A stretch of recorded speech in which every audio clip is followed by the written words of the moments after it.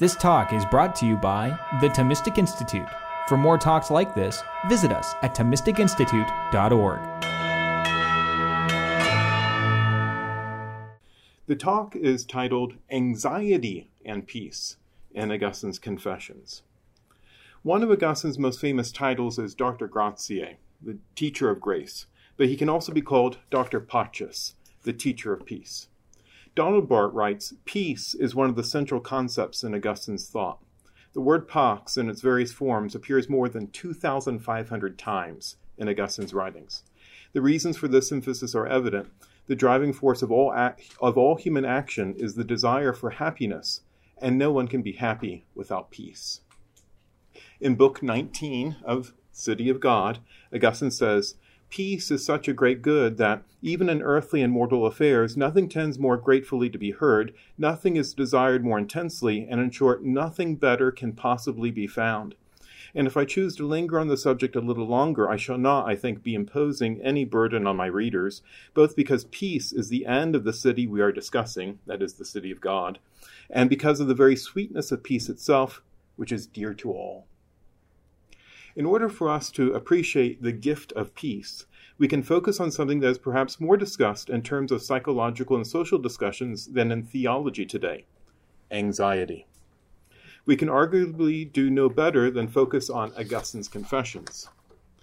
In the Prolegomena to his commentary on the Confessions, James J. O'Donnell writes of Augustine's powerful and evident anxieties, evident on every page. O'Donnell speaks of the Bishop of Hippo's urgent concern with the right use of language, for to use language wrongly is to find oneself praising a God, with a little g, who is not God, with a capital G. For O'Donnell, Augustine's anxiety is intensified because of a loss of privacy. He cannot hide from God. Anxiety so pervades the Confessions, O'Donnell claims, that even the implicit narrative structure is undermined. One might expect that the text will move from restlessness to rest, from anxiety to tranquility. In some ways that's true, O'Donnell continues, but in other ways we find Augustine still anxious in books 10 through 13 after he tells us of his baptism and his peace in book 9. Shouldn't the bishop by now be enjoying more repose in the wake of all his troubles? Instead, he deems human beings opaque to themselves and must always submit to God in order to know the truth of who they are. Augustine's God, on the other hand, as O'Donnell reminds us, is utterly without anxiety. From that focus on Augustine's anxiety, O'Donnell turns to give one of the greatest lines of Augustinian scholarship in the past 50 years. All of us who read Augustine fail him in many ways. O'Donnell summarizes no less than 7 ways of failing Augustine. In this list, we can notice perhaps O'Donnell's own anxiety in offering his commentary on one of the world's literary masterpieces, a work that he finds riddled with anxiety. Although O'Donnell does not define what he means by anxiety, we can ponder how we use the term and reflect upon the prevalence of anxiety today. So this is where, in terms of just thinking about the usefulness of this talk during this retreat, that we live in an anxious world. In all sorts of ways, people experience anxiety. And for us to turn to St. Augustine as someone who can help us move to peace, okay? So this is, I really want this to have practical benefit for people's lives. Rollo May's The Meaning of Anxiety is considered a classic of the topic. In the revised edition, he writes, it is agreed by students of anxiety, Sigmund Freud, Kurt Goldstein, Karen Horney, to mention only 3, that anxiety is a diffuse apprehension, and that the central difference between fear and anxiety is that fear is a reaction to a specific danger, while anxiety is unspecific, vague, objectless. May continues, the special characteristics of anxiety are the feelings of uncertainty and helplessness in the face of the danger. Anxiety draws attention to the core of our being, our very awareness of existence in an inner conflict. May gives this definition: anxiety is the apprehension cued off by a threat to some value that the individual holds essential to his existence as a personality. In anxiety, our existence could be threatened by many perceived evils: death, the loss of freedom, meaninglessness, or the separation from someone or something that defines us. Anxiety sounds awful, but it varies considerably and always affirms to protect our existence when we perceive ourselves to be vulnerable or under attack.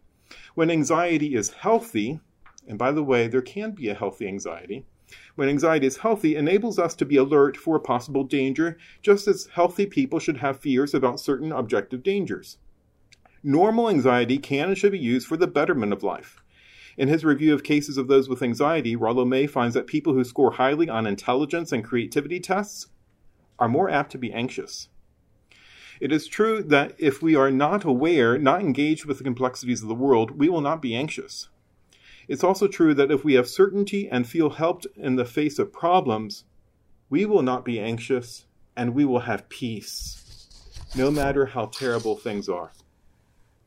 Now, more recently than the revised version of May's classic work, the National Institute of Mental Health distinguishes between occasional anxiety and anxiety disorders. Okay, so it goes into all sorts of kinds of anxiety. Anxiety disorders appear in several forms, including generalized anxiety disorder, panic disorder, and sundry phobias. So let's just concentrate on the first. Generalized anxiety disorder is manifest over most days for at least a 6-month period. Its symptoms, according to the National Institute of Mental Health, include feeling restless, wound up or on edge, being easily fatigued, having difficulty concentrating, mind going blank, being irritable, having muscle tension, difficulty controlling feelings of worry, having sleep problems such as difficulty falling or staying asleep, restlessness, or unsatisfying sleep. Now, because of its significance and prevalence, we can look at anxiety in many ways that could be combined: psychological, physical, medical, social, spiritual. Each of these ways could be further subdivided and then could be considered by approaches that differ markedly from each other. No singular approach of ours could possibly make all our anxieties understood or, more importantly, disappear. For example, a saint who accepts abundant spiritual blessing could have a chemical imbalance that makes him or her prone to a certain kind of anxiety. Nevertheless, we can believe that the God who heard Augustine's confessions wants us to receive his certainty and his help about what is most important in life.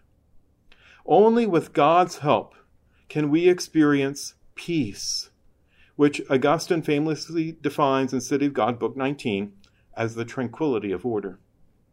This Thomistic Institute talk on anxiety and peace in Augustine's Confessions focuses on Confessions, Book 6, through the lenses of Augustine's anxiety and ours, so that we may see how Augustine came to accept peace and how we might too.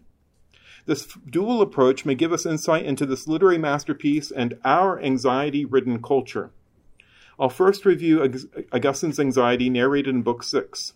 After that, I'll position those findings of Augustine's anxiety as a mirror to help us see something of our own anxious state.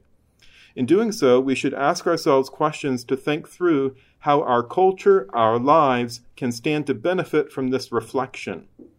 By seeing Book 6 as a mirror of anxieties for a bishop's audience, we can find something of ourselves in this work and be led to the peace that only knowing God's merciful presence can give.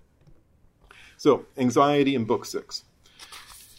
Book 6 begins with a series of questions indicating that Augustine has become wayward from God, even though God created him to be wiser than the birds in the sky. He confesses to God, "Yet I was walking a dark and slippery path, searching for you outside myself. I had sunk to the depth of the sea. I lost all faith and despaired of ever finding the truth, and I was not finding the God of my heart." We immediately find anxious questioning, meandering, utter faithlessness, and complete despair. Augustine, it seems, wants us to read the rest of the book from that perspective. He first offers 2 models of peace for his life, Monica and Ambrose. Next, Augustine concentrates on the anxieties regarding extremes found in the world, himself at the imperial court and the drunken beggar on the streets. Then, still in the world, but of greater nobility, are his friendships with Alypius and Nebridius and the anxieties that beset them. These friendships bear upon how Augustine considers things even more intimate. Augustine turns inward to his life, reviewing his past and his sexual loves regarding the mother of his son, a prospective girl for marriage, and a mistress, all left unnamed, unlike Alypius and Nebridius. Finally, he turns in his heart up to God in the context of discussions with friends to consider the shortness of his life and God's judgment. We begin with the 2 models of peace for Augustine, his mother, St. Monica, and his spiritual father, St. Ambrose. Monica and Ambrose, models of peace for an anxious heart. A common fear in classical and late antique literature appears in descriptions of a sea voyage, and Augustine uses that topos to emphasize his mother's peace in contrast to his own sorry state. He turns immediately from how he had sunk into the depth of the sea of iniquity to his mother's journey from North Africa across the sea to rescue him in Italy. Whereas it would be expected that Monica would show anxiety on the sea, she is instead shown to be steadfast in her fidelity and full of trust in God. When her ship encounters dangers, she encouraged the sailors because she knew from a dream of God's assurance. Monica reached Augustine and found him in despair of ever discovering the truth. She, in contrast, was confident in the Lord. Monica had become a model of peace. Now, back in Book 3, Augustine wrote that Monica had an inspired dream which gave her comfort in her present anxiety. In the dream, she saw him standing with her on the wooden rule of faith. An unnamed North African bishop then confirmed to her that a son of tears would not be lost. In Book 6, Monica's crying, rather than showing anxiety, bespeaks faith in Christ, who would answer the widow's grief by raising her son from the dead and returning him, speaking, back to his mother, just like Luke chapter 7. She knew that God would make Augustine a faithful Catholic before she departed from this life. Monica's trust in God led her in Italy to hang on the words of another bishop, this time Ambrose of Milan. This illustrates that she found her faith in the Catholic Church and gladly submitted to the Church's bishop. In fact, when she was corrected for continuing a North African practice of bringing bread and wine to the martyrs' tombs, she immediately abandoned her custom in favor of Ambrose's judgment. Later in Book 9, we will learn that many years earlier, Monica herself had become addicted to wine. It is therefore significant that here Augustine upholds her as not enslaved to any habit of wine-bibbing. An anxious heart at times turns to alcohol for soothing, but Monica turned to God through the preacher Ambrose. In narrating this time in Milan, Augustine thinks it's unlikely that Monica would have acted so virtuously if the bishop had been anyone other than Ambrose, whom she so revered. She trusted him primarily because of her hope in Augustine's salvation and thought his preaching flowed with the waters of eternal life. When Ambrose praised her to Augustine, Augustine felt that the bishop did not really know what kind of a son she had. He writes, "I was full of doubts about all these things and scarcely believed it possible to find the way of life." Augustine was not even yet praying to God, and he was restlessly eager for argument. Ambrose, who served as a model for Monica's perseverance, appears ready to assist for Augustine's conversion, even when Augustine does not want to reach up to God. Augustine admits that, seeing his bishop at the time, he could not have guessed what was going on inside of Ambrose's heart, the hope he had, the struggles against temptations to high office, the encouragement he received, and the delights of the word of God he savored. These, presumably, were exactly what was going on within the heart of Augustine the bishop as author of the Confessions. Ambrose seemed always busy in service to others. Although he would occasionally refresh himself, such as in his silent reading, Augustine never found the bishop available to answer his private questions, which were arising from his inner turmoil as it came to a feverish pitch. In lieu of private conversation, Ambrose's public preaching assisted Augustine to think through his heart's concerns. It prompted him to wonder what it meant to be made to the image of God. By listening to Ambrose's sermons, Augustine came to be free of the carnal imagination that he had entertained as a Manichaean of God's materiality. God's image in us is not found in our bodily form. Augustine was gradually learning from the Church's preaching this new way of thinking and living, but only gradually.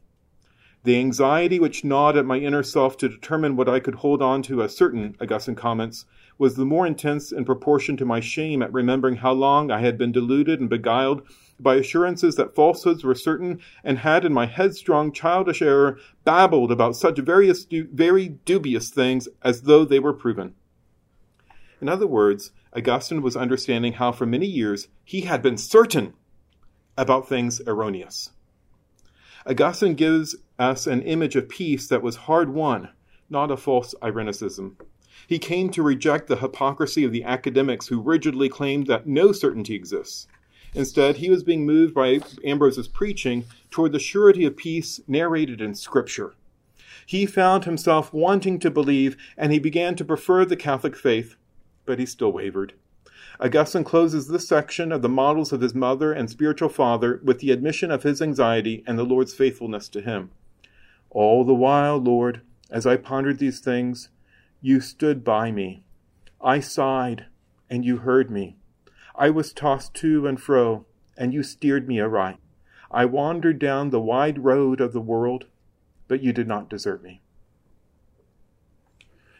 The anxieties of the imperial court and the drunk beggar, the world's extremes.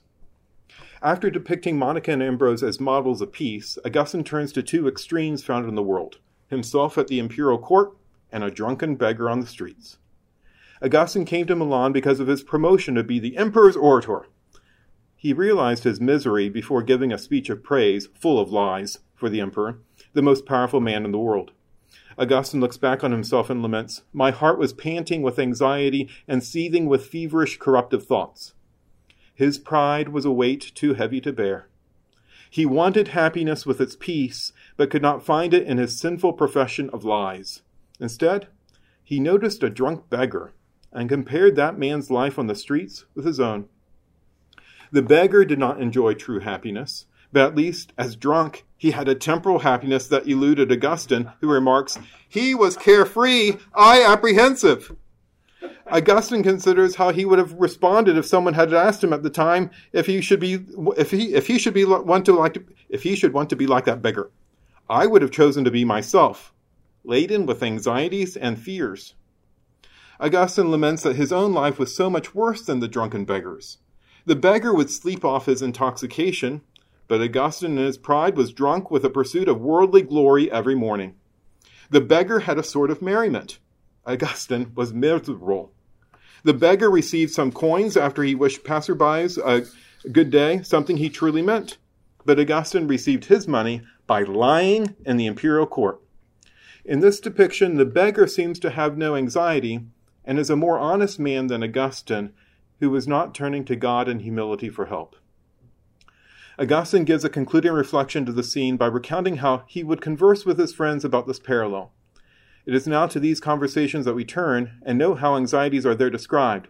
From these anxieties, we can also glimpse something of the peace that awaits Augustine and his readers. Alypius and Nebridius, Friendship and Anxieties. Augustine begins this section by repeating how he discussed what he narrated with his friends, this time naming Alypius and Nebridius. One way of reading the long digression of recounting Alypius's life is to consider how Book 6 features Alypius for the reader's anxious heart. Alypius is not a model parental figure, as Monica and Ambrose are, but is a longtime student of Augustine's, one who becomes a close friend. Like Augustine, he was trapped in the anxieties of the world, but he was always guided by our provident God. Augustine and Alypius thus share a common story. In the Confessions, Augustine describes himself so often with friends and in terms of his friends. We will later encounter Alypius in Augustine's conversion in the garden. That moment is understood to be their conversion, leading to their baptism.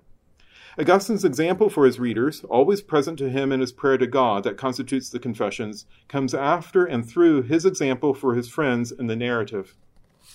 Alypius and Augustine hailed from the same town, Tagaste, Numidia, where Augustine first taught Alypius. After Augustine moved back to Carthage, he taught Alypius there as well. Alypius had a fine nobility of character, but Augustine became disturbed by Alypius's addiction to the immoral Carthaginian circus games. Augustine writes, "I was extremely anxious because he seemed to me bent on wasting his excellent promise." Augustine recounts how one day he was speaking to his students about the immorality of those shows, not thinking of Alypius at all. Alypius was eagerly listening. The result was that God used the unwitting Augustine's heart and tongue to cauterize Alypius's promising mind. Alypius was healed of that affliction, but he became caught in the snare of Manichaeism that was entrapping Augustine. Looking back at the Manichaean way of life, Augustine describes it as offering only the appearance of virtue, for it was all a sham. After this time, Alypius left for Rome to pursue worldly gain and law, and arrived there before Augustine. One day, a group of friends convinced Alypius to go to the stadium for gladiatorial entertainments. Alypius protests that he would not even look at the show. Rather than trusting in God, Alypius trusted in his own power not to be swayed. The roar of the crowd made him open his eyes to see the bloodshed, and he was caught. He watched, he shouted, he grew hot with excitement. He carried away with him a madness that lured him back again, not only in the company of those by whom he had initially been dragged along, but even before them, dragging others. Augustine comments that God, much later, rescued Alypius from this plight. As Augustine narrates, Alypius would indeed learn his lesson from this addiction and from an episode about his earlier study days in Carthage when he was accused of theft. There as a youth, Alypius had heard a commotion, seen another youth run away, and picked up the dropped axe that had been used during the course of a crime. Suddenly, men came and caught Alypius red-handed, or so it seemed. God protected Alypius, and through a providential encounter with an architect responsible for the public buildings, relieved him of the impending corporal punishment or imprisonment. Augustine comments, "The man who would one day be the dispenser of your word and the judge of many a case in your church," because Alypius was going to be a bishop, departed more experienced and better informed. In these vignettes from Alypius's life, Augustine shows us how God's hand is at work even when it cannot be seen at the time. This is one of the most important lessons for the anxious heart. God provides. His help is certain. Only God gives the peace that will last. God provided through Augustine's words, even though the speaker was unaware of it, and he provided through the architect. In a sense, God was building the house of Alypius, for without God, all labors are in vain. In the last descriptions of the section featuring Alypius, we find him in Milan, where he came with Augustine. Alypius rose to a high position as assessor to the chancellor of the Italian treasury. Although not yet a Catholic model of peace, Alypius becomes more markedly an example of natural virtues. Alypius laughs at bribes and spurns threats. Nothing, it seems, can deter him. Well, almost. He eventually overcame a temptation to use his position's privilege to acquire copied books at a low price. Whereas Augustine begins recounting his friend's life by describing himself as extremely anxious for Alypius, he concludes it by showing his fine character as a friend wanting to discuss the most important things about how to live. Along those lines we see Nebridius, whom Augustine called his sweet friend. Nebridius shares in the aspirations of Augustine and Alypius. As such, Augustine relates that he was tossed to and fro along with us. Nebridius had left his parents' wealthy estate near Carthage to live with Augustine. His mother, Augustine reports, did not try to follow him. Augustine depicts his group of friends anxiously asking amidst their dissatisfaction and unease with their lives, "How long are we to go on like this?" Augustine concludes this section by commenting, "We are perpetually asking this question, but even as we asked it, we made no attempt to change our ways because we had no light to see what we should grasp instead if we were to let go of them." Their lives were certainly not all bad, but their lives were collectively anxious. They were not yet at peace. The anxieties of life, marriage, and loss, intimate struggles of the heart. Augustine begins the next section by reviewing his life.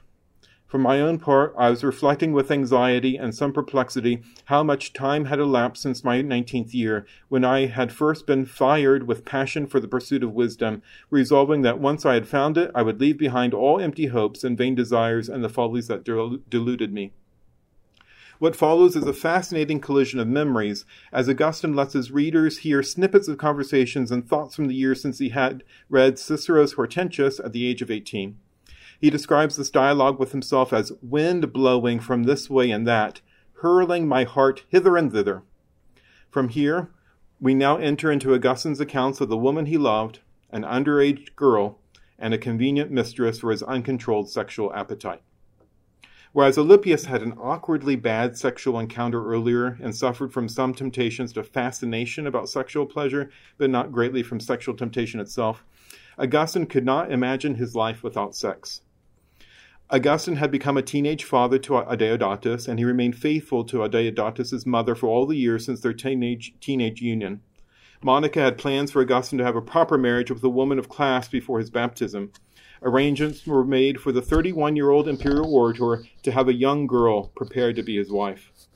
At this time, Augustine and several friends dallied with the idea to form an intentional community, but when they realized that their wives or potential wives might not consent to this arrangement, they abandoned the idea.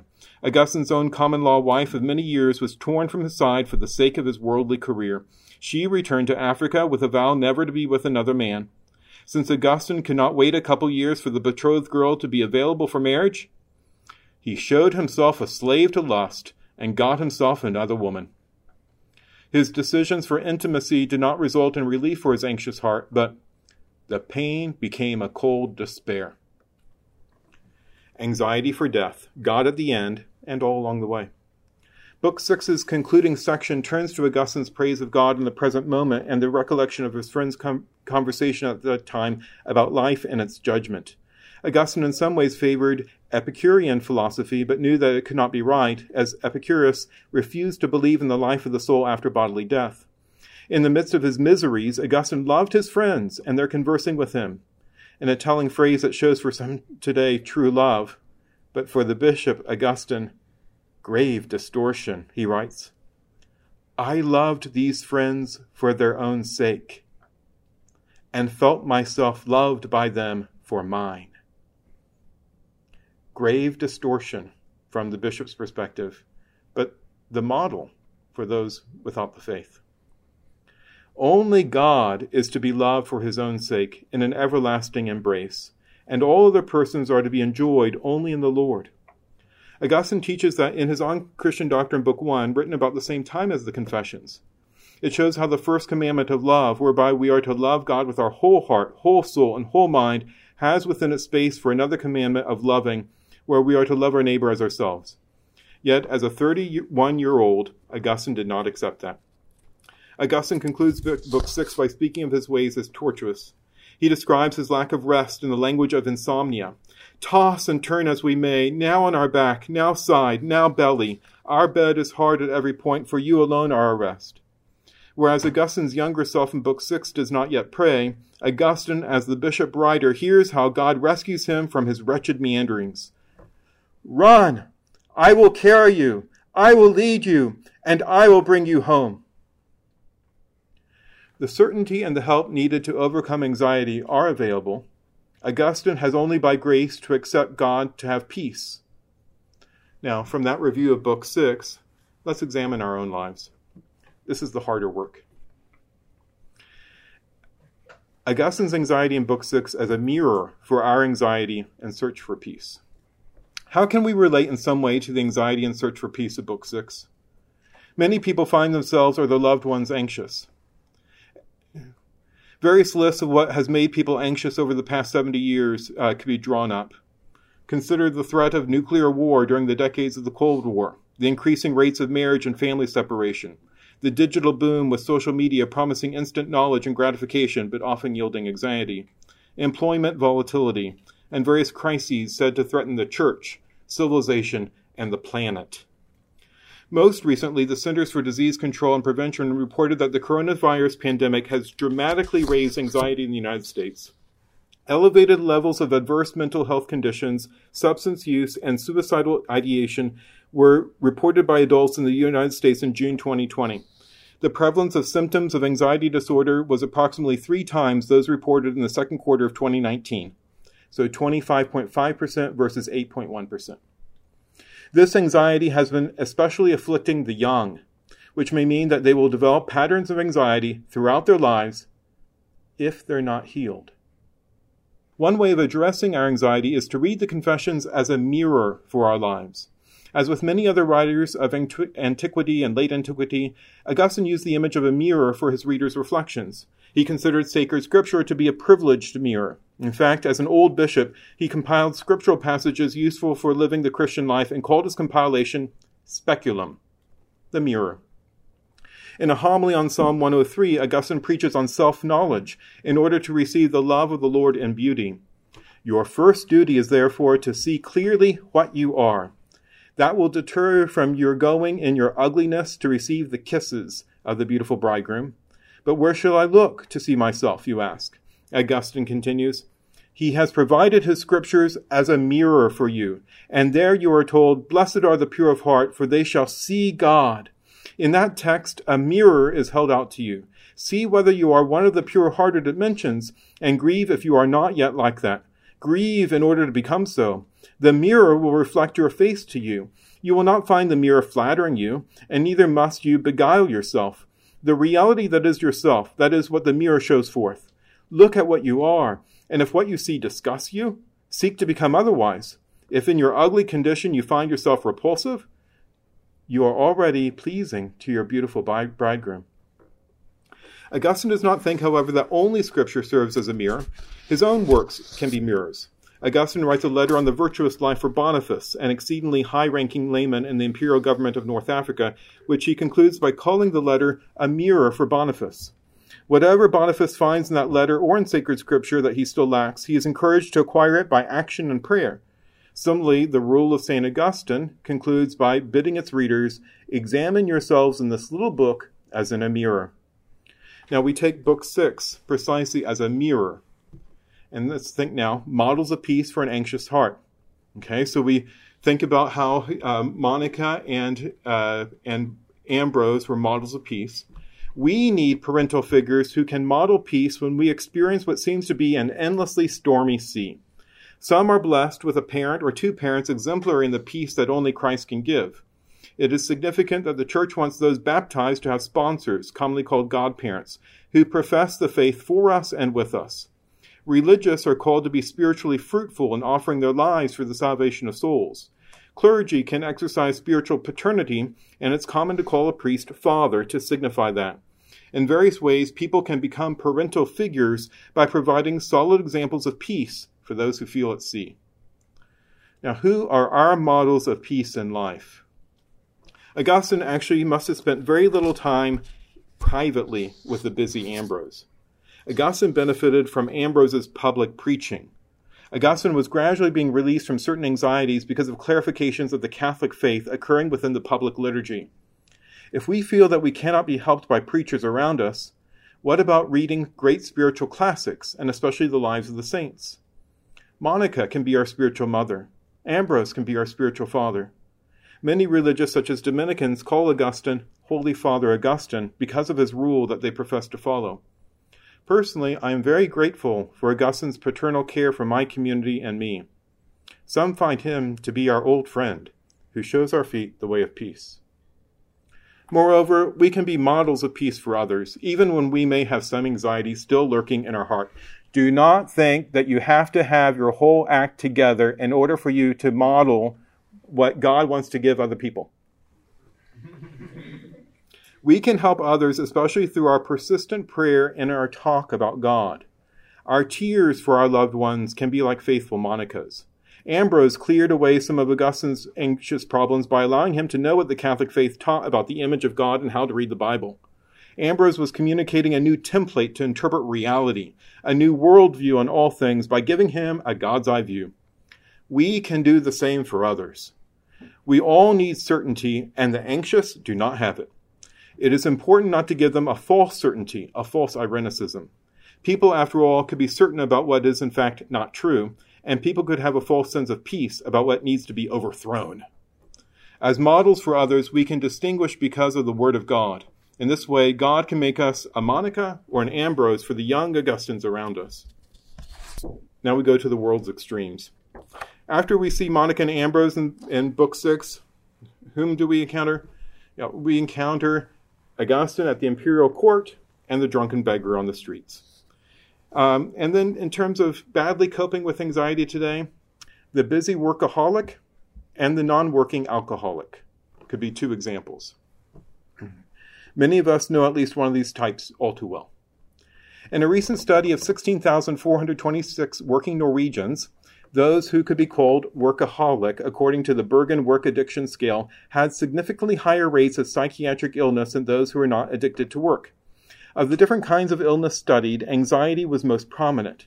About 1/3 of workaholics met anxiety criteria, whereas only about 12% of non-workaholics had anxiety. The connection between work addiction and anxiety could be reciprocal, as anxiety leads some to excessive work, and excessive work makes some people more anxious. With regard to the other extreme, although some alcoholics can also be workaholics, we're thinking of non-working alcoholics, especially those who are homeless. Alcohol can lead some to lose their home, and those who are already homeless may turn to alcohol or another substance in addiction to try to cope with the vast problems of their lives. Well over 500,000 people were estimated to be homeless in the United States in 2017. Those most adversely affected to addiction are the young. We read such statistics as 71% of missing, runaway, throwaway, or abducted children reported a substance abuse. Neither the workaholic nor the alcoholic may grasp how divine providence can steer an anxious heart away from presumption and despair into peace. Whereas successful workaholics master, control, and produce according to their own efforts by presumption, defeated alcoholics have given up their own work and the usefulness of their efforts in despair. Sometimes people alternate in their anxieties between presumption and despair. The ends touch, as the saying goes. Since neither one of these approaches is guided by truth, neither can ultimately satisfy the anxious heart in God's peace. The heart can be deadened by all sorts of things opposite to each other, but can be satisfied by only one. Of the two extremes mirrored in Book 6, our attention in Augustine's narration falls more to the one of worldly success. Young Augustine, the proud lying orator, who comes to see how he's like the drunken beggar, and worse than him. Can we see something of ourselves in Augustine at the imperial court? Do we have a way of living that has something of a lie at its core? Many people pretend, act, or downright lie, not just for a job, but also for their relationships. Now let's turn to those relationships, friendships and anxieties. Augustine, of course, features Alypius and then to a lesser extent Nebridius in various ways. We may think of friends merely in terms of how they are related to our heart's need and how they construct relationships for the need of our hearts. What I do and what they do may align more or less in ways that form or weaken friendships. This may play out in social media's user statistics. Users may want to gain lots of friends or followers and may measure how often others like their posts. Yet increased rates of social media, rather than relieving anxiety, are accompanied by increased anxiety. Okay, so different studies have shown this, that it actually increases anxiety. We do not see social media in Book 6, but we do find attention given to friendship and what will satisfy Augustine and his friends. Ultimately, Augustine shows that even fine people drawn together as friends are left wanting something more than what they can give to each other. Okay? They need to accept the one who says, I no longer call you slaves, for a slave does not know what his master is doing. I have called you friends, because I have told you everything I have heard from my Father. So we also must learn to accept that friendship on the Lord's terms for our anxious heart. This is how, that we accept God for his peace. By doing so, we in faith will know of the Lord's presence not only in our lives, but also in the lives of those around us. Even when they do not realize his presence, we can, in friendship with the Lord, be assured of his assistance. Now we go to the intimate struggles of the heart. After Augustine reviews many years of his life through a whirlwind of past thoughts, he lets us see something of those intimate struggles. Okay, remember the three nameless females. So the mother of his son, the underage girl, and then the mistress. All right, now, we know that he writes this account as a celibate bishop, still under suspicion by others and himself regarding sexual sins. What do we see in this mirror regarding our own temptations and sins? In their November 2015 pastoral letter, Create in Me a Clean Heart, a pastoral response to pornography, the U.S. bishops conclude with this assurance. As we close, we assure all who are struggling with the sin of pornography and striving to cultivate chastity that you are not alone in your struggle. Jesus is with you, and the Church offers you love and support. Trust in and be led by the Holy Spirit. The Lord's mercy and forgiveness are abundant. As far as the east is from the west, so far has he removed our sins from us. God's grace and concrete help are always available. Healing is always possible. Jesus is with you. That's the message of comfort for those struggling with unchastity, and indeed it is what Jesus wanted all to know. On the night before he died, Jesus says, Peace I leave with you, my peace I give you. Not as the world gives do I give it to you. Do not let your hearts be troubled or afraid. He did not leave us orphaned. He promised that he would send another advocate, the Holy Spirit. And in Matthew's account of the gospel, the risen Lord, about to ascend to heaven, promises with these last words, I am with you always until the end of the age. God at the end and all along the way. Now, remember how in the brief last section of Book 6, Augustine considers God's judgment. He writes, As I grew more and more miserable, you were drawing nearer. Already your right hand was ready to seize me and pull me out of the filth, yet I did not know it. Augustine continues, The only thing that restrained me from being sucked still deeper into the whirlpool of carnal lusts was the fear of death and of your future judgment. which throughout all the swings of opinion had never been dislodged from my heart. Can we see something about ourselves in this mirror? Can we find that an anxious dissatisfaction with the things of this world may turn us from this passing world to its Creator by His grace? Fear of future judgment can be a salutary remedy for many, but Augustine wants us to see something more than that. He wants us to know of God's presence now, His peace now, even if we do not feel that presence. We may feel like a restless insomniac, but Augustine wants us to know how God is drawing closer and closer to us in our restless misery. God stands ready and shouts to us, as He did to Augustine at the close of Book 6. Run! I will carry you. I will lead you, and I will bring you home. Thank you.